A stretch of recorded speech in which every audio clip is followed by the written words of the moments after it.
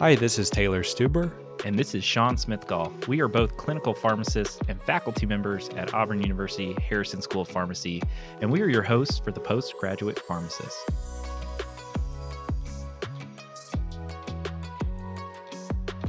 On the Postgraduate Pharmacist, we focus on preparing and obtaining postgraduate training positions.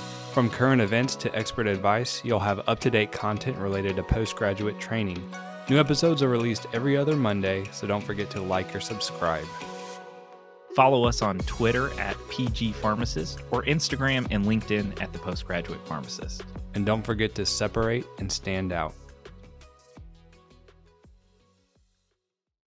Taylor and I love recording this podcast and getting behind the scenes insight for you all on everything related to postgraduate training preparation. We'll be releasing another episode on the 31st of January about mental health and the ASHP match. But then we'll be kind of taking a brief break for about 3 weeks just because this is the busiest time of year. And usually y'all are really busy with interview season or something like that. So we'll be taking a quick 3-week break before releasing another episode, but we promise we'll be back. And this doesn't mean we aren't here to help if you have any questions throughout the process. So if you have any questions or comments, just let us know through social media. This episode is releasing on a very special day. I want to make sure that we take a moment and recognize Martin Luther King Jr. for his heroism and all of his contributions to the civil rights movement when we're releasing this episode. Hopefully our listeners are getting a break from rotation or work so that they can breathe and reflect. And one of my favorite quotes, Taylor, from MLK that I think matches well with what our listeners are currently going through is, if you can't fly, then run. If you can't run, then walk. If you can't walk, then crawl. But whatever you do, you have to keep moving forward. This quote is very fitting for this particular time. We know it's really tough, but you're going to get through it. Keep those goals at the forefront of your minds. Keep focusing on what you want to accomplish and use that as fuel to keep you motivated throughout this grueling process. So last episode, we heard about the experience of virtual and in-person interviews from current residents who've recently went through the process. This week, we continue that theme and get the perspective of an RPD, or Residency Program Director. Our guest today is Dr. Adenika Atanda, who is an assistant professor at the University of North Texas Health Science Center at Fort Worth and the Residency Program Director for their PGY2 in Ambulatory Care and Academia. Adenika, it's such a pleasure to have you on the show today. Thank you, Taylor and Sean, for the invitation. I'm really excited for the opportunity to talk to everyone. I was thrilled to learn before the show that you also coordinate a postgraduate preparatory elective. We always have our guests tell us a little bit about their journey with postgraduate training. That's kind of our tradition on the show, and how you get to where you are today. But can you also, when you're doing that, tell us about the elective and your experience with that? Sure. So I did my Doctor of Pharmacy degree in Maryland at the University of Maryland, Baltimore. And my first year of my residency, which is a pharmacy practice residency, was in Virginia at Valley Health. And second year was in ambulatory care at the University of Illinois at Chicago, UIC. And from there, came straight to Fort Worth to join the UNT System College of Pharmacy, also known as the HSC College of Pharmacy. And I've been here for about 6 years now. And throughout that process, just really fell in love with the, residency, of course, process, but also the preparation for that. And just being a resource for our students here on campus. I'm very passionate about clinical pharmacy and ambulatory care pharmacy, of course, being my specialty. And there was just such a need for mentorship and just, advice and helping our students navigate the process, which can be quite intimidating. And so myself and another colleague, Dr. Brittany Palasic Torres, co-directed the course for the last 3 years, and it's been great. It's targeted to the third year pharmacy students. And we're able to, for that whole semester, which is typically the spring semester, walk them through the entire process from how to interview, how to write a letter of intent, look for great letter of recommendation writers.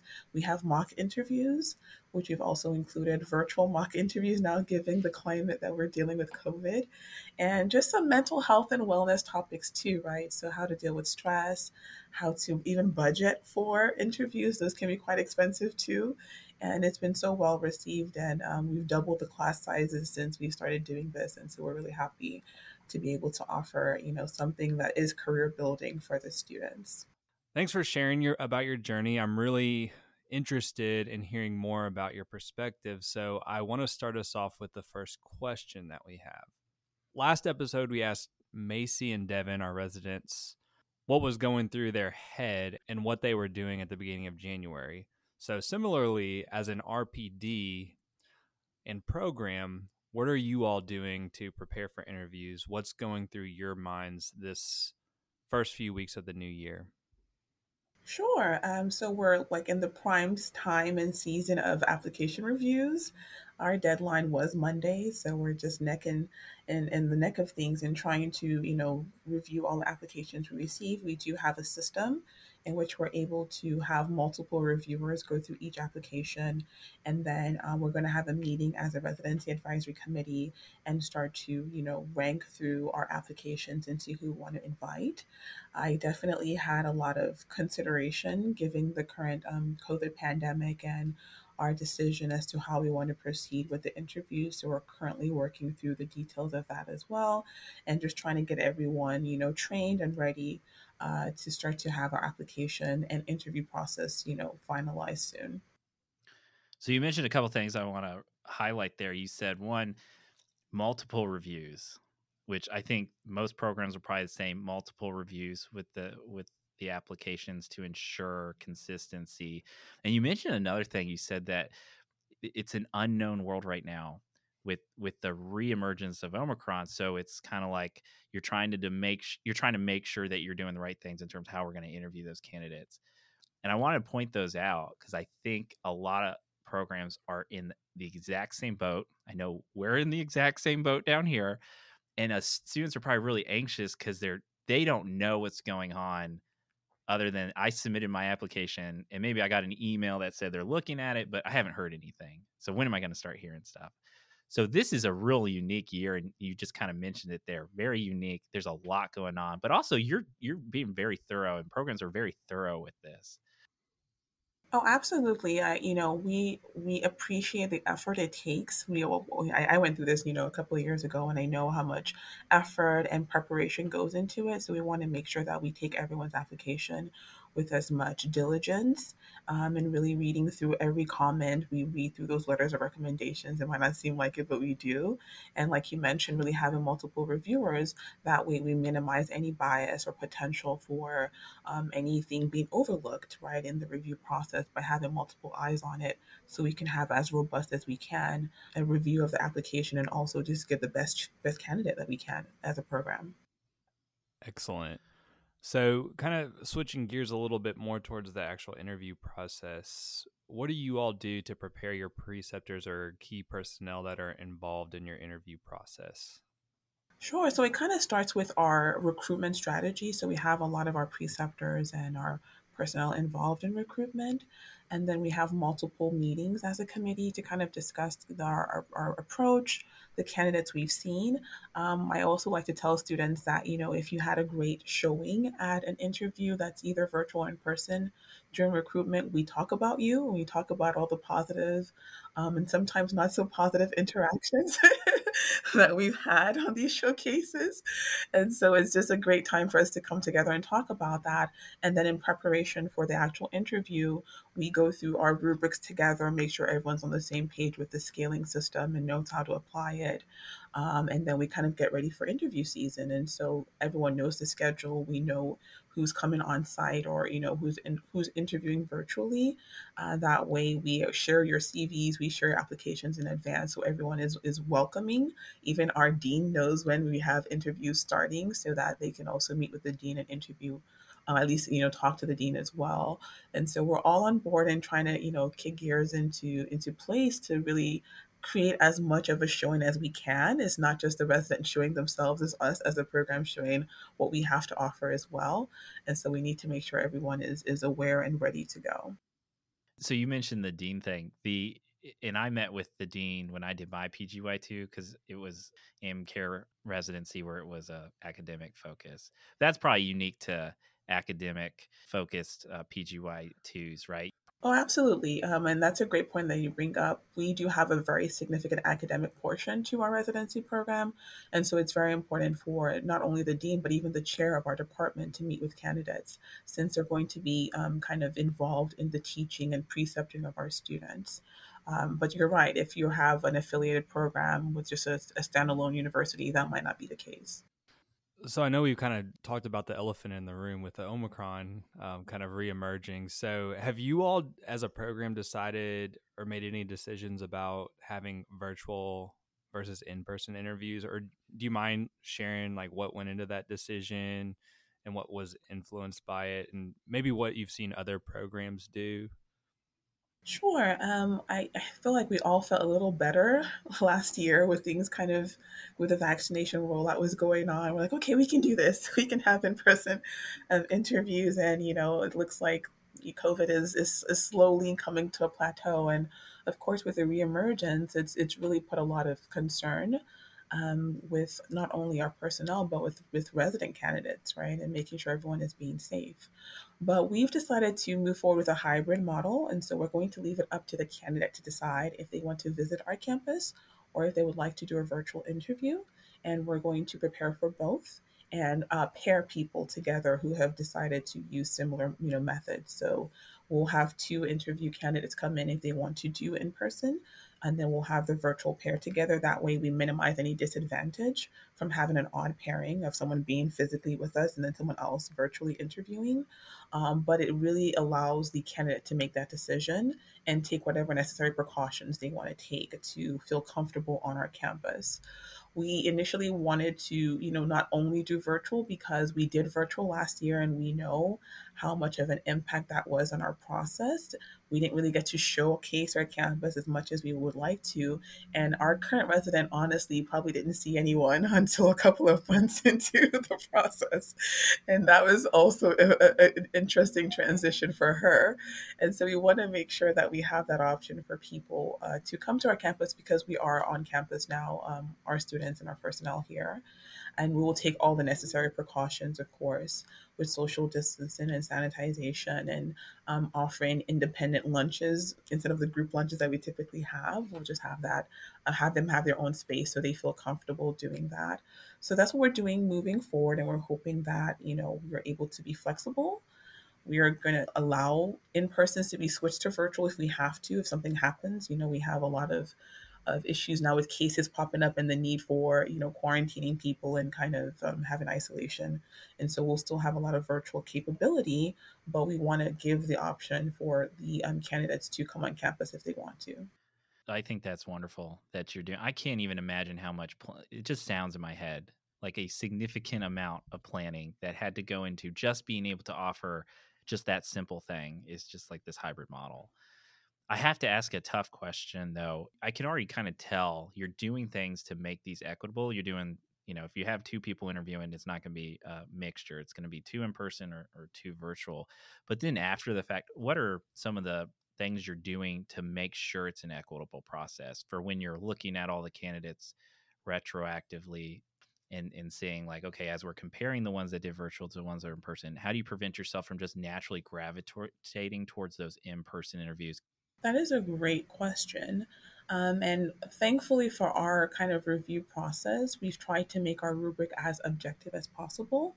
And so we focus a lot on, of course, CV content, your letter of intent, letter of recommendation when we're screening you to come. But then we have presentations that we do, which, for the most part, I don't think will be affected by an in person versus a virtual kind of presentation. We have our clinical cases that, again, are mostly individual, and so you have minimal contact. But we are being mindful of allowing as much interaction for the virtual interviews as well. So we have some social kind of items that we've included in the virtual process. That way, it's not just a robotic interview going through the whole motion. You get to meet people, and we get to talk about your goals and get to know you as a person, not just go through our interview process.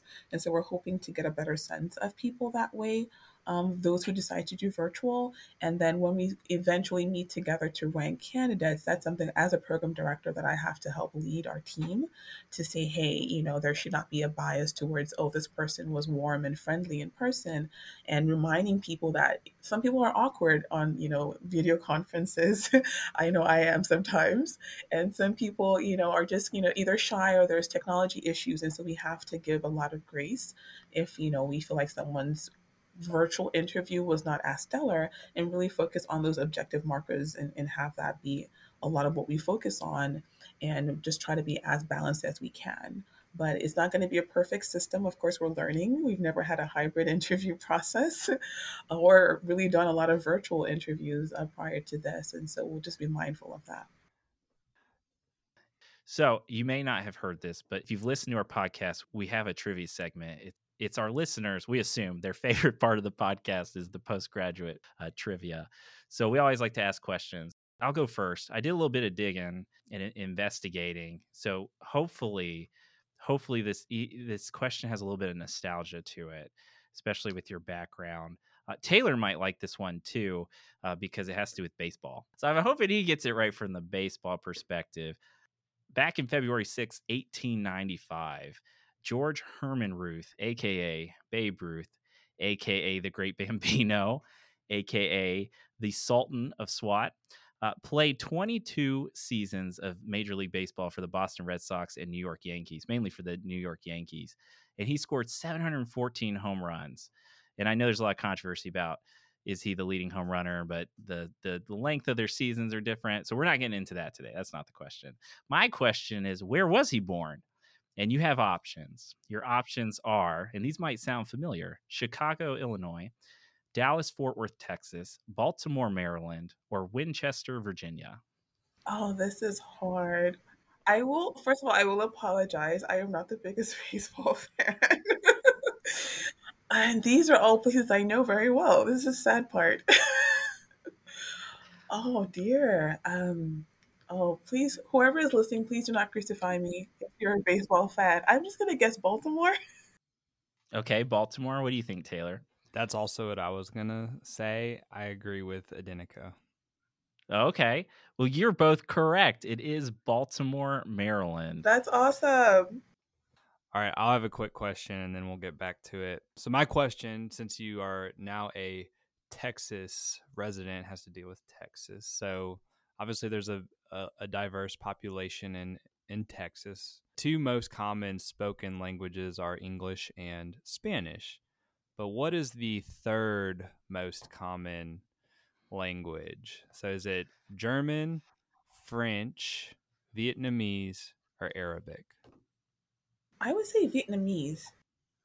That was going to be my guess before you gave options. Like I was leaning towards Vietnamese. So that's what I'll say. Well, congratulations. We are 100% correct on trivia today. Adenica is 2 for 2 all time, so That means that means you definitely can come back on a future episode. We'll have to do the challenge round next time. yeah. I'm going to come with a harder question. All right, well, let's get back to the show. The next thing I want to talk about is kind of, as a program director or somebody interviewing candidates, when they're in front of you, what are the things that you're focusing on or hoping to see during their interview? Sure. So before I answer that question, let me just give a little bit about like the application review and what we're looking for, and then I'll segue to the actual interview. I pay a lot of attention to the letter of recommendation.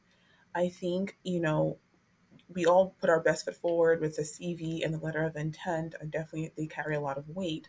But what other people who've known you for a long time say about you really matters to me. And so I review the comments, I review the experiences. So I always, encourage candidates to get strong letters from people who know them. So don't just look at the title of the person and say this will be a good fit.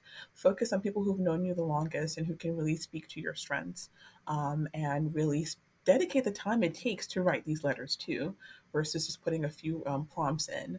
And then once we get applicants on site, for me, it's just authenticity. I've done a few of these interviews already in my career, and I can tell when someone is telling me what they think I want to hear, versus just truly being authentic to themselves and someone who's able to speak of their strengths, but also things they hope to develop.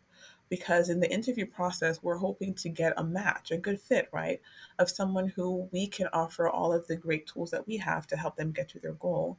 And so if you tell me this is your goal and I don't see evidence of that, or, later down the line in the interview, you switch up on me and say something different, I start to have these tingly feelings that maybe you're not being truly authentic to yourself. So I highly encourage applicants to just be authentic and spend that time really getting to know the program and being clear about their goals, right? So that we know that we're able to support that. And then someone who's flexible. So we'll ask a few situational questions just to see how you handle change and how you handle stress sometimes. Because at least with AmCare, we can definitely say that nothing is ever guaranteed. Things change from day to day with patients. And so to be a good AmCare pharmacist, and even in academia too, things change all the time. We need someone who is able to be flexible, and someone who's able to think on their feet, and someone who just really just wants to do the work. And so we ask a few situational questions just to see how you handle change and stress. And I pay particular attention to those questions and the responses to those questions, in trying to pick a good candidate. Well, I love how you mentioned that you're looking for authenticity. We've said on this podcast, I know, numerous times about being yourself and the importance of that, and kind of makes me think about another question as well. So I don't know if you've seen the movie The Internship with Vince Vaughn and Owen Wilson, where they intern at Google, but they mention this thing called the layover test, where you ask yourself, would you want to be stuck at an airport bar with the person for a 6 hour layover? I think it's similar to the would you want to work with this person for a year? So, with your program, do you use a version of the layover test, and how important is that to you? Great. So I have not watched the movie. I think that's something for me to consider adding to my list. But we don't have a formal like litmus test or that kind of process. But I'm always thinking about, can I work with this person for a year, right? We have a very unique culture on our campus. One, it's a southern state, and so everyone's warm and fuzzy and friendly. We just love talking to people, and we're also AmCare pharmacists, and so we have a certain culture that's very open and very inviting. And so I'm always wondering to see, if a candidate has a different personality, that might not be the best fit for our culture here.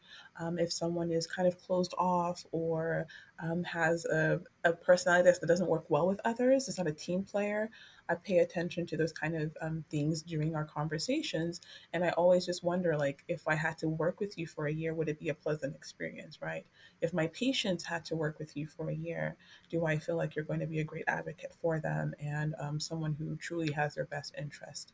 So we think about that. I definitely think about that. We talk about that during these ranking meetings, and these, our committee meetings, when we talk about the interview process. And so applicants should definitely think about that. And vice versa. They should think about, would I want to be here for a year? Right? Can I see myself at this program and doing well and thriving? Or do I feel like it's going to be an excruciating experience for an entire year to keep up with?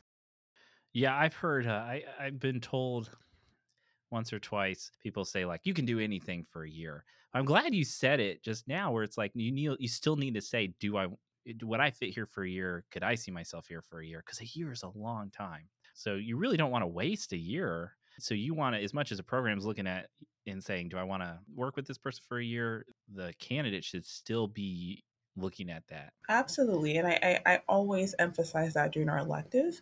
I tell people that the ranking and the match process is not a numbers game.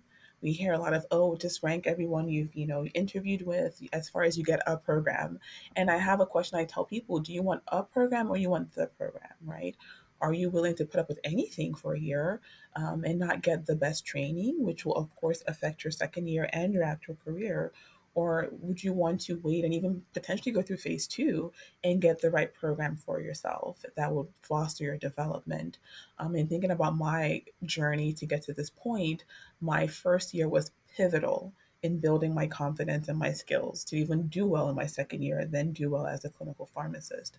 And it's not the most popular program, but it in all the choices I had, it was the right fit for me. And so it's really important to pay attention to the culture, pay attention to the camaraderie among the people in the residency and see is this the right, environment for you, and making sure that that 1 year is not wasted because you're taking a pay cut, you're taking a lot of hours that you're going to have to train through, right? And making that decision. And so that 1 year technically is 3 years compressed into one. And so you want to make sure you make that right decision for that year. Great. Thank you for that answer. So without giving, too many details away, do you have some way that you assess the candidates during the interview, and how important is that assessment compared to like the overall interview? Yeah, so we definitely have multiple kind of activities and interviews set up so that we can assess not only their clinical skills, but of course their personality, communication skills, since there is some teaching involved with our program. And we try to get as many eyes on the candidate as we can. That way we have a robust conversation. And so we do have a rubric, like most programs do, that we use to evaluate our on site interviews and making sure that we're able to really assess the full capacity of the candidate. I tell our students and residents too, getting the interview is half of the process, right? So that means you're great on paper, you're competitive, you've done all the right things to be able to get this interview process. Once you're on site, I just want to know more about you, right? Not as much as your classes, not as much as, all those details. Is just what are your goals and what do you want to do as a professional that's training to become a clinical pharmacist. And I just want to learn more about your desires in terms of training, teaching, and all those details. And so we try to create a lot of activities where we're able to have those conversations and not be threatening. Something I pride myself on as an RPD, but also as a program, we try not to be threatening in our approach, right? So we're not trying to create a hostile, competitive interview process. It's really a laid back experience for you to be able to just meet like minded people and talk. And that way we get the most out of our candidates versus, trying to intimidate them by having difficult questions or, I've been through a few interview process where I feel like the post presentation questioning was just brutal. And so I'm very mindful of us asking intelligent and relevant questions versus just throwing volume of questions at candidates as well. And so we take all that into account. We have a rubric that we use, and then we not only use the numerical value of that rubric and having this discussion at the end, but also the experiences, right? So what were the unique, experiences? Are they a good fit for us? And then have a robust conversation. And then as RPD, I don't take solo decisions. We vote as a group to say, here is how we want to rank. And I think that's important for candidates to be mindful of. Every interaction matters, from the person who's opening your door to the staff who's booking your flights. We all have these conversations together. And so as a group, we vote on our ranking list and then we submit it after. You gave us so many gems there. I love that you said, and you said it earlier on about being authentic on the interview, and that's what you're looking for. And I love that you kind of reinforced that and said you're not there to regurgitate everything off your CV. You're not like you weren't asked to come interview or to virtually interview so you could just say out loud everything that we've already read on paper. You're there to get to know the candidate. You're there to get to see what's not on the paper. So I think that's good because I think some candidates have a tendency to say like, "Oh, did you see that I did this and I did this and I did this?" And it's like, "Yeah, we did." And even if we didn't remember it, we have it right here to look at. So, having been the RPD for a few years now, what are some of the biggest blunders or mistakes that you've seen happen with interviewees? I have quite a collection. I would start with a lighter and then kind of go to more serious things. One of the lighter ones that people don't think about is comfort. And so I've seen some candidates either like wear shoes that are new or an outfit they're not the most comfortable in and then just look uncomfortable the entire day. So I always tell students and our candidates, just please dress the part. There will be a lot of walking if it's going to be an on-site interview, right? You're going to see multiple places, and so just be comfortable and pace yourself as well. Two, don't be as nervous as I've seen some people, because you can have some physical manifestations of that where you're physically trembling or just sweating, and it's just really uncomfortable at that point. So just relax, and you got the interview, which means you're qualified to be there, and just be open and warm. So on like the lighter side, those are some things I've noticed, and then the more serious side is not being prepared. I've seen people who, come for an interview and they don't do their due diligence in reviewing the program or the institution before they come on site. And so they either make assumptions that are not correct or outdated information, or they just ask a lot of like foundational questions that they should know at that point. And that is not a very positive, experience or look as an RPD having to give as much foundational information. It shows that you haven't done your homework. And then being rude, I take that very seriously, and not just rude to, because most people will avoid being rude to the RPD and the preceptors, right? Because they know they have a lot of say in that process. But it's everybody. I pay attention to how you treat your fellow interviewee because we have paired interviews. I pay attention to how you treat students because you will interact with some students. How you treat our staff. I'm really mindful of your personality and how courteous you are with the thank you emails, and just being mindful of how much effort goes into having you on site and the people who are supporting this particular process. And so being rude is a really big red flag for me, and a blunder that you can easily cost you your position if you're not mindful of being just nice and being kind to people. And then lastly, that authenticity, I cannot, say that enough, is if you say one thing in letter of intent and then we ask you specific questions along that line and it's not tallying up, it just looks like your letter of intent was rehearsed, or you're just telling us what we want to hear at that point. And so I encourage applicants to just be themselves. If you are asked a question and you don't know, it's okay to say, I don't know, but I will look it up and I'll try to get that information to you, versus, making a fake clinical scenario or just trying to give an answer because you think you have to give an answer. Well, there you heard it. Just be authentic, be kind, be compassionate. Warm and open. I like that. That one resonated with me. Yes, and just don't be as nervous. It's hard to say don't be nervous because I understand. But truly, just before you start, take a few deep breaths. And I always like to start each individual interview, even when I was a candidate, just saying, how's your day going? And just having that little icebreaker usually just reduces the tension a little bit, because I know it is a very stressful experience for a lot of people. But truly, the best thing you can do for yourself is just breathe and try as much as possible to enjoy the process. And with virtual interviewing, it's really awkward to pay attention to all the technology and placement and things like that. But honestly, your personality will shine through regardless. So just really take a deep breath and enjoy meeting people and be prepared, so you don't have to kind of be nervous about that. But we're not trying to intimidate you. We're not trying to make it difficult. We just want to get to know more about you. All right, so any closing thoughts or last minute advice you have on interviews? I think for our candidates coming up, you guys have been through a very unique year. So give yourself some grace. If your first interview doesn't go as planned, don't get frustrated and give up. Learn from that interview process, right? Each interview is unique, and even in each interaction within an interview is unique, right? So if you meet an RPD for your first interview at a place that doesn't go as well, take a deep breath and kind of recalibrate and recover from that, and try your best to give your best at the remaining interviews. Don't get defeated, and just really, really pay attention to what you're looking for. It's hard for us to give you a good interview experience if you don't know what you're looking for. So spend some time now before interview season starts, really nailing down what you're looking for in a program. That way, you're able to quickly identify and have a better ranking system for yourself once you know what you're looking for. That advice, plus pretty much everything you said before, I think has been golden advice today. So it's been a pleasure having you on the show. Oh, thank you so much for having me. This has been a great experience.